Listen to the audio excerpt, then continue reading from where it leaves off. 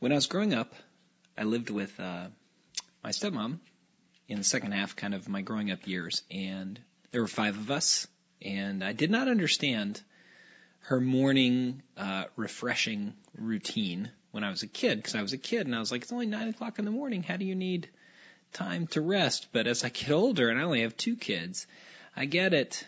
Getting 5 kids out the door safely with their lunches and schedules and all that. And what she would do, after we were all at the door, and I realized this whenever I would have a dentist appointment or would stay home for some reason, what she would do is she'd get a Coca-Cola, and she'd crack it open and pour it without ice into one of these plastic circle cups that we had. And I remember as a kid thinking, that's weird. But whenever I hear the word refreshment, that's one of the first images that pops into my mind. I could see the little bubbles coming up. The cups held the 12 ounces easily, and so the line was down, but it would fizz a little. And now, if I want a Coke, I don't drink Coke very often, but if I do, I love having it that way. It tastes so refreshing. What we're going to see in Acts chapter 3 is Peter and John go up to pray, and then they heal a man, and then people are so amazed by the healing, or Jesus heals a man through them, more specifically, that Peter ends up preaching an impromptu sermon. And one of the ways that he makes the good news of Jesus Christ compelling is he describes it as refreshing to know that we're forgiven. In Acts chapter 2, and this will happen again in Acts chapter 4, there's a description of the church. And in the middle of it, it says, and many signs and wonders were happening in the early church. That's in chapter 2, verse 43. And then an example of that happens immediately in Acts chapter 3. Some of us sang a song about this in Sunday school. Peter and John went up to pray. They met the man and said, silver and gold have I none, but what I have I give to you, which is pretty darn close to the text, by the way. In the name of Jesus Christ of Nazareth, rise up and walk. And he went walking and leaping and praising God. And I can remember as a young man walking and leaping and putting my arms up, praise to God, around my Sunday school class. Acts chapter 3 says this, now Peter and John were going up to the temple at the hour of prayer, the 9th hour. And a man lame from birth was being carried, whom they laid daily at the gate of the temple that is called the Beautiful Gate, to ask alms of those entering the temple. Seeing Peter and John about to go into the temple, he asked to receive alms. And Peter directed his gaze at him, as did John, and said, look at us.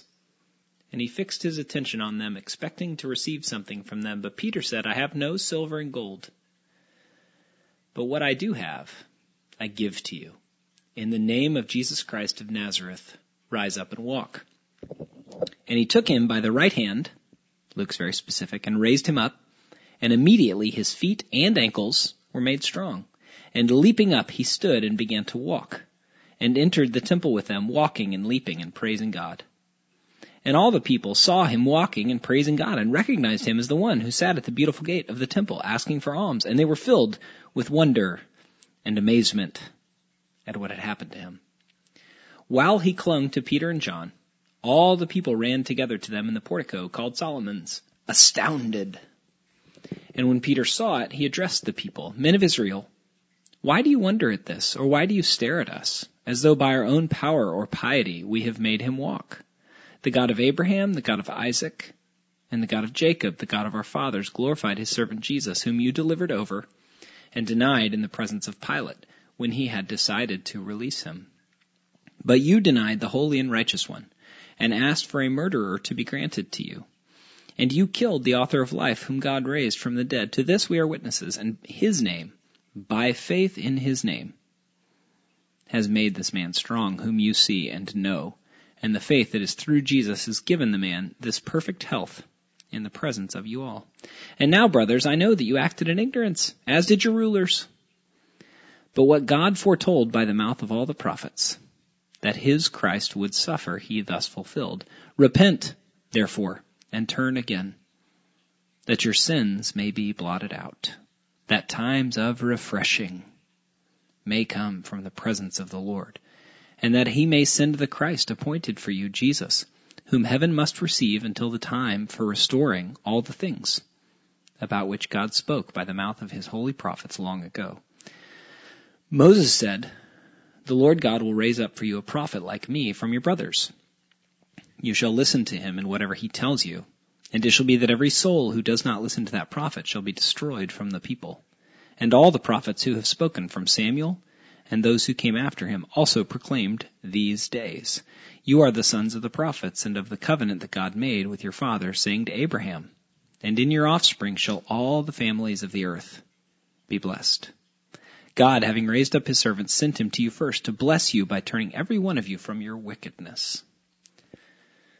That's Peter's impromptu sermon at the end of Acts chapter 3. After he heals this man, we'll find out in Acts chapter 4 that the man was 40, which made the miracle harder to ignore.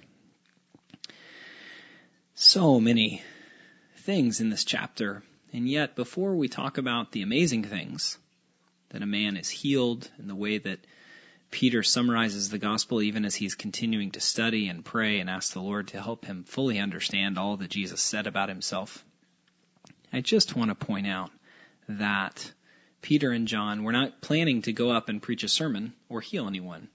They were going up to pray.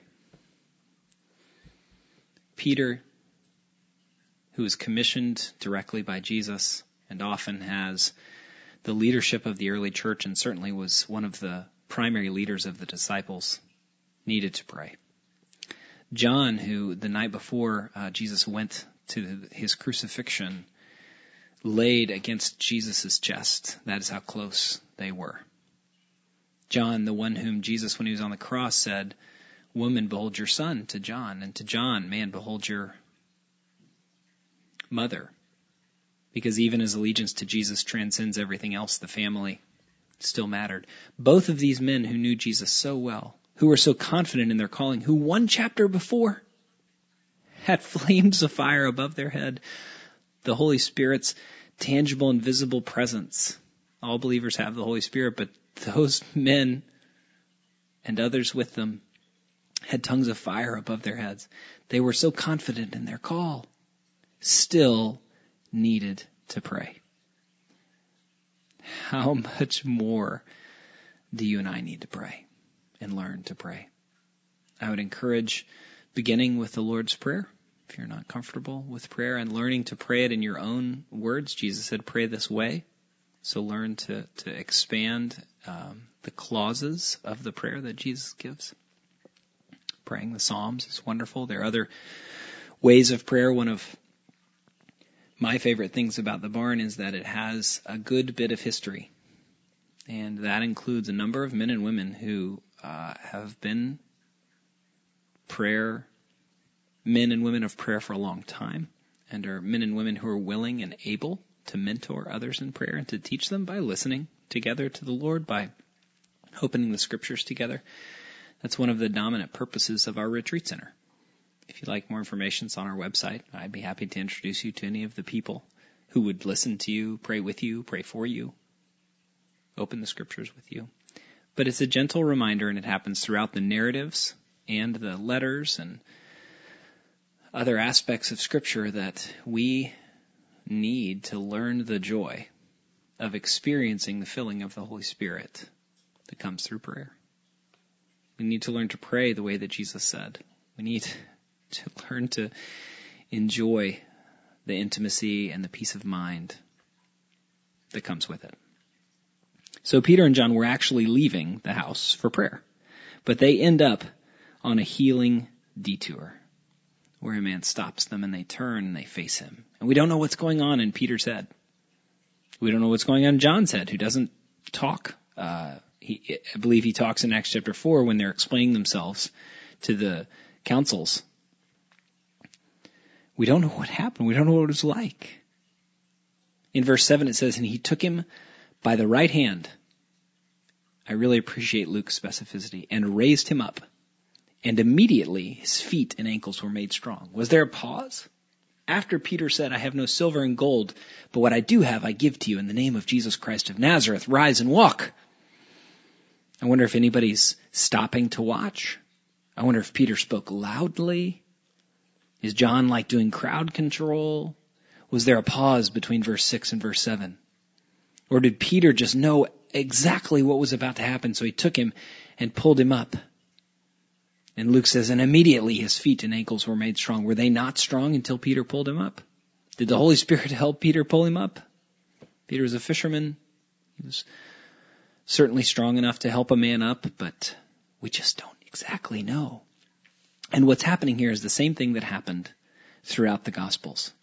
The miracles that happen in Scripture in the Old Testament and the New Testament are there to support the message of the good news. That God loves his people, that the world is a broken place, and so there must be sacrifice, but it is by grace that men and women return to a relationship with God. And all of the miracles of Jesus, and especially Jesus, and certainly in the Old Testament and in the New Testament, have that purpose. Which is why one of the strangest passages on its face in the New Testament was when Jesus, it said he could do no great work there after healing a number of men and women, and that's because healing was not his primary goal. Although he loved to do it, it was a sign of his true heart, the world as it should be, but mostly the purpose of the healings are to support the message of the gospel. So that's why the Holy Spirit encouraged Peter and John to do this and gave them the power to do it. When the man starts leaping, this is in fulfillment to a prophecy. There are hundreds of prophecies about Jesus in the Old Testament. They're quoted in Acts chapter 4 when the believers are together praising and praying. Some of them about Jesus are quoted. But in Isaiah chapter 35, verse 6, it says a sign of the days of the Lord will be that healed people will leap and praise. That's in Isaiah chapter 35, verse 6. But what I love about the healing detour that they take, in addition to the fact that a man is healed and clearly is ready to start following Jesus, he just doesn't leave Peter and John's side. Very different. There are other stories of healings where people are just like, great, see ya, thanks. This guy won't leave. There's so many wonderful little aspects to the story. But one is that this wasn't the plan. This wasn't the plan for the day. You know, I think if they had known, maybe they'd have been like, sweet, what a great plan. But Peter and John did not set out to convert more people that day to being followers of the way, which is what they began to be called in the book of Acts, in the time just after Jesus ascended into heaven. They were going up to pray. They wanted to know more about their calling. They wanted to experience the peace and intimacy of God that happened with prayer. They probably wanted to chat a little bit, just the two of them. You know, where's James or any of the other disciples? And what happened instead was up to the Holy Spirit. In my opinion, this is one of the greatest proofs of the truthfulness of Christianity, that the plan was never clear and it was never man-made. And when it was, it usually got shattered through either internal strife. The church will begin fighting at the end of chapter 4, really, and the beginning of chapter 5 of the book of Acts, and it will continue until Jesus returns. The persecution of the church begins at the beginning of chapter 4, when Peter and John are arrested for healing this man. And yet, the church continues to grow. And the reason is because the message is true. It's not because the disciples got together and figured out how to start a global nonprofit in order to exert control over people. 19th century philosophers made that criticism of Christianity. The reason that Peter and John were successful was because of the Holy Spirit's movement in their life. And they were faithful when and where they found themselves and with the people they found themselves around. But that wasn't the plan. And I think that's really important because it shows us the truthfulness of Luke's account. For those considering the gospel of Jesus, through careful words, I might help you consider that supernatural things could happen and that perhaps we are one of the first generations in the history, about the last 100 years, the first generations in history where people didn't just assume that there's more to the world than we can see and understand. There are other arguments for that. I cannot in any way prove those things to another human. But what I can tell you is that repeatedly, the book of Luke is verifiable and evidentially credible, which means that this story is interesting in its imperfection, in its lack of a climax, in its lack of a written plan of any of these men or women knowing exactly what was happening. Most of them thought, among other reasons, that their work wouldn't last because Jesus was going to return quite soon. And they thought that for good reason. But the point is that this was not Peter and John's plan, either to preach a sermon or to heal a man. They were just going to pray. And the humanity of the text, combined with the evidential verifiableness of it, I think is very compelling in our search for truth and our understanding that this is indeed the good news of Jesus. But Peter does preach a sermon. He preaches that faith in the name of Jesus Christ of Nazareth brings refreshment, which is daily enjoyment of the fact that we are forgiven people.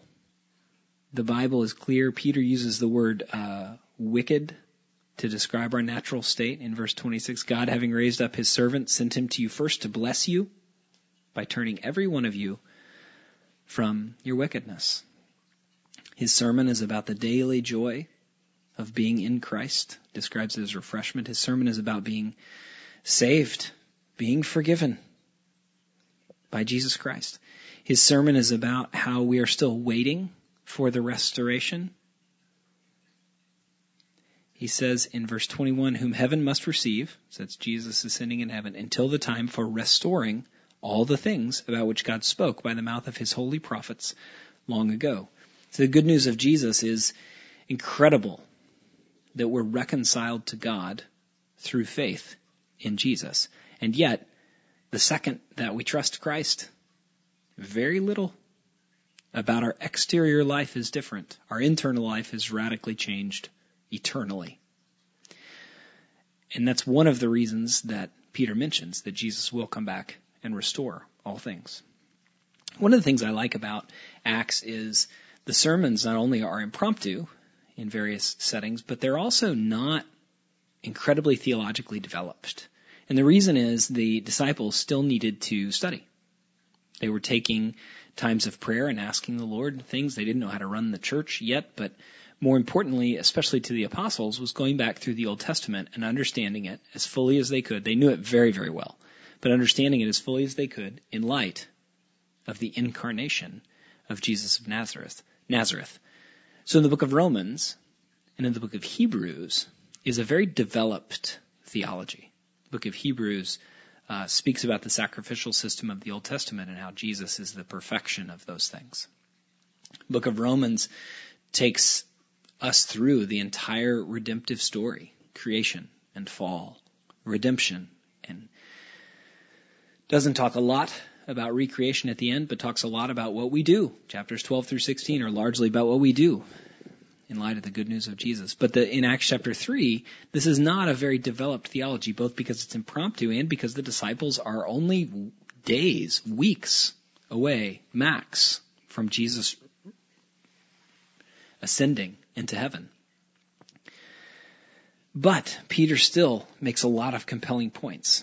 And one of the things that I want to point out, in chapter 2 this happened also, Peter says some things that sound harsh to us about how the Jews killed Jesus. And every time he does it, it's both because of a historical marker, it's also because it happened, but he doesn't blame them in the sense that they did something meditated and evil that there's no healing from.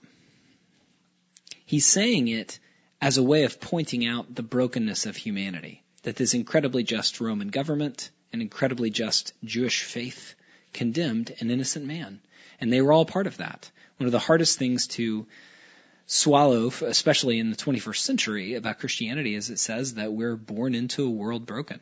And we can do nothing about that except place our faith in Jesus and enjoy the restoration he purchased for us on the cross. And so Peter talks about the fulfillment of Jesus as the new covenant. God makes covenants with his people repeatedly in the Old Testament, and all of those covenants still exist. He has always kept his end of the bargain. We have pretty much always failed at ours. Made a covenant with Adam, with Noah, with Abraham, with Moses and the nation of Israel freed from slavery, with David, and then the new covenant in Jeremiah 31 and Ezekiel 36. And Peter is saying this is the new covenant that was spoken about. It is faith in the name of Jesus Christ. And his name, by faith in his name, has made this man strong, whom you see and know. I'm in verse 16. And the faith that is through Jesus has given the man this perfect health in the presence of you all. So this faith is what he's encouraging. And the reason he's saying, repent. Enjoy the refreshment of Jesus. Repent. Enjoy the forgiveness of Jesus. Repent and learn to be a blessing to all people, which was the promise to Abraham. And then to Moses also and to David was that the nation of Israel was to bless the entire world by teaching them about knowledge of God. And the most perfect expression of that covenant is in faith in Jesus of Nazareth. So Peter preaches a sermon about the hope of the name of Jesus. That hope is that we can live lives of repentance, which sounds heavy, right? Unless we're honest about the alternative. What's the alternative to living a life of repentance? It's one where we either know everything and everyone else is wrong, where we try and live a mistake-free life, try and be right all the time, which is one kind of oppression, or we just do whatever feels good in the moment. Those are the two potential alternatives to a life of repentance, assuming that we make mistakes, even with knowledge, assuming that we hurt people, sometimes even on purpose. What are the options? Some kind of perfectionistic life, or just whatever feels good, come what may. Peter says the hope of the name of Jesus is an alternative to that, where we place our faith in him, where we tell him that we trust him with our heart, with our decisions, and we follow him. We learn to be a blessing. We learn how to glorify and enjoy God and to worship him and to love neighbor. I think on our best days, we long to be a blessing, as Peter describes in verse 25 and 26, quoting the covenant God made with Abraham, but also the cry of our hearts. We long to be a blessing. We long to understand our work and the people in our lives by learning to love them, even those perhaps that we don't like. And Peter is incredibly clear that the way to do this is through faith in the name of Jesus, where we call him Lord and Savior, where we renounce trying to save ourselves, either through just choices that feel good or trying to whip ourselves into shape in some fashion. Instead, we say, I know I can't whip myself into shape. I know that there isn't enough pleasure in the world to save me. And so instead I turn to you, Jesus. I repent from trying to save myself through whatever means we have chosen. And I put my faith in you. Let's pray. Father in heaven, Jesus Christ, Lord of Nazareth, Lord, Jesus Christ of Nazareth, Lord, Holy Spirit, would you bless us with a sense of all that you're doing in our lives? Would you help us know that you love us as a good Father and you've never been impatient with us? Would you help us daily and moment by moment be thankful for the work of Christ, purchasing righteousness and joy and peace for us? And would you assure our hearts that we are yours and you are ours through the Holy Spirit's indwelling presence in us? Amen.